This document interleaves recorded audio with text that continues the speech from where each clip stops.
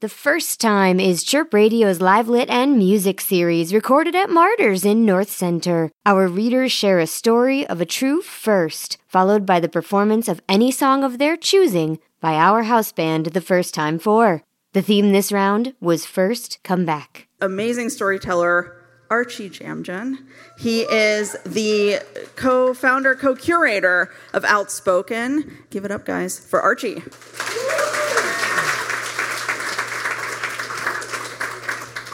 In 2012, American Idol winner Fantasia Barrino sang, "Sometimes you gotta lose to win again." And I was like, duh, because I had gone to college and met Tommy. In September of 1997, I moved into the Pennsylvania Avenue dorms at the University of Illinois at Champaign-Urbana. That evening around 6 p.m., our RA Raj convened us in the lobby and told us what to expect our freshman year. He said we would go from boys to men. I gave Tommy the once-over because he was a fellow Asian, Korean I suspected, and looked like a combination of innocence and trouble. His hair was a matted mess. His clothing was thrift store chic and Abercrombie & Fitch. On our floor, the first floor, all the boys, including myself, were either environmental science or engineering majors. That's the proudest my parents have ever been of me. But that evening, as I slumped in a plastic chair, I rolled my eyes at everyone because I was miserable. I was a thrift store chic urban brat suddenly surrounded by cornfields and science. Why had my parents banished me to central Illinois to sort out a career? The only things I cared about were my cat, figure skating, and Madonna. The first weekend we were free of our parents, I watched Tommy come back from a night out, stumble down the hallway, and pass out in front of his door. With his baseball cap twisted and covering his eyes, I felt a twinge I would now call desire. Having been sheltered by my parents' fear of American people and their tendencies to engage in fun, I found Tommy's state dangerous, even alluring. I nudged Tommy, but he didn't move. I shook him harder, and he vomited. Looking back, that moment was like Cupid launching an arrow into my closeted heart. And the next weekend, I was mixing clothes from both our wardrobes and trying to fix that hair.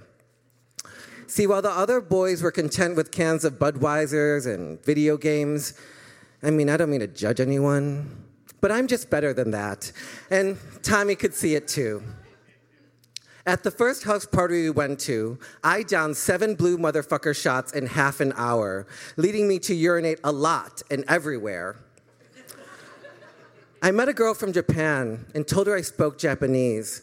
Then I began listing sushi items in a Japanese accent like California maki and spicy tuna roll. Because even though they say I'm Asian American, I'm American first, which means I am fluent in asshole. That night started a semester of nights I can barely remember. And over the next few weeks, Tommy and I became so close that even though we were both straight, people assumed we were boyfriends. That might have been because at parties we never left each other's side and shared cigarettes and drinks. It might also have been the crop tops I wore while touching up Tommy's hair, or the way I made him dance with me to the Spice Girls. It might have been some of those things to some people, but as far as the truth goes, it was because I was madly in love and happiest when we would accidentally fall asleep together. Once upon a time, I was a little boy who felt gay feelings but could always push them aside. But the urge to hold Tommy's hand and make out with him was making this increasingly difficult. When we were drunk, I could feel myself starting to aim for his lips, but my fears always sobered me up. Then we were on winter break, however, and we found ourselves in my parents' basement, a room stained with my high school sexual pursuits, a couple of which had involved other people. As a child, the basement had also been my secret figure skating rink, where I reproduced the performances of Christy Yamaguchi, Tanya Harding, but mostly Surya Bonali. While I was showing Tommy how to do a double axel, I fell on top of him. We laughed, and I found that my hand had landed under Tommy's shirt. I slowly lifted his shirt, kissed his belly button, and gazed into his face, ready to do more. "What the fuck?" Tommy screamed. He was kind of serious, kind of disturbed, and to my surprise, genuinely surprised. I sprung up and laughed it off, but when we returned to school the next month, there was doubt and distance. 2 weeks into the spring semester, Tommy met a blonde named Kathy, and of course, I was supposed to be happy because that's what friends do. But like a tiger in a cage, I paced my dorm room, wondering what to do with my life without Tommy. And here's the thing about cages. You're trapped, but through the bars, you can see what you want. And I could no longer deny what I wanted. Dick. And having the dick owner say no, instead of myself, opened a door, specifically a closet door. From the ashes of falling in love with my straight best friend rose a Gaysian, a twinkie, hairless penis hunter who would try to infect the white bread-loving gays of Central Illinois with yellow fever. And because my coming out coincided with the advent of online dating, I became a human squirrel gathering nuts for a long, hard winter. I would go from quiet and sheltered to horny and hornier. I'd take that model minority myth on a midnight trip to the bathhouse. And while I don't think that's what my R.A. Raj meant when he said we would go from boys to men, my parents were much more disappointed when I went from environmental science to English lit major. Thank you, everyone.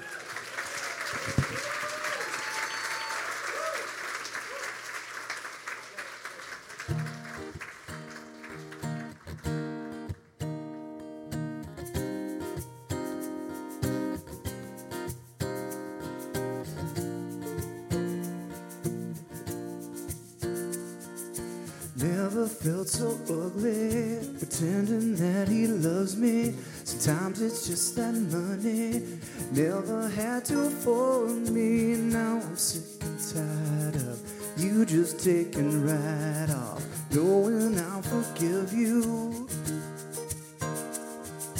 You ain't here for dinner, like I'm a beginner.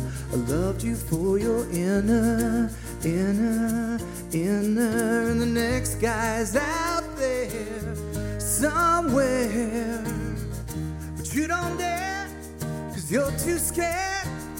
Have you ever needed someone so bad, but he ain't willing to make it last? Sometimes you gotta lose to win again. And it makes you cry, cry, cry, 'cause all you do is fight. You can't get no sleep at night. Sometimes you gotta lose to win again. Ever felt this sorry? All you did was worry. You didn't want nobody. You thought it would get better, but it's falling more than, oh, it's falling more than ever. And I just hope that we would, 'cause you're always up to no good. Maybe it'll take someone else to show me better. But I don't want to leave you. Oh, have you ever needed someone so bad, but he ain't willing to make it last? Sometimes you gotta lose to win again. Ooh, makes you cry, cry.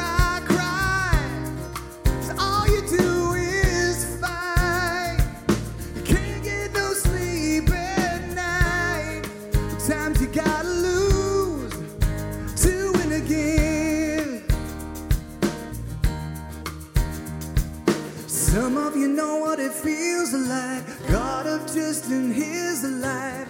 Don't want to try again. what's the difference? Why am I not interested?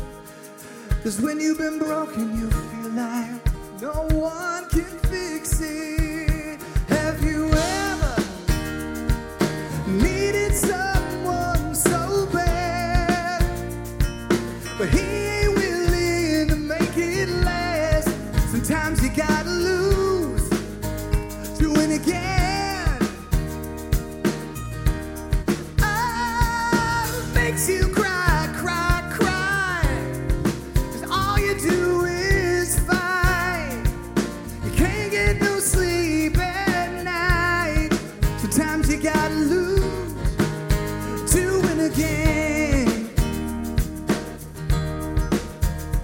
Have you ever needed someone so bad, but he ain't willing to make it last?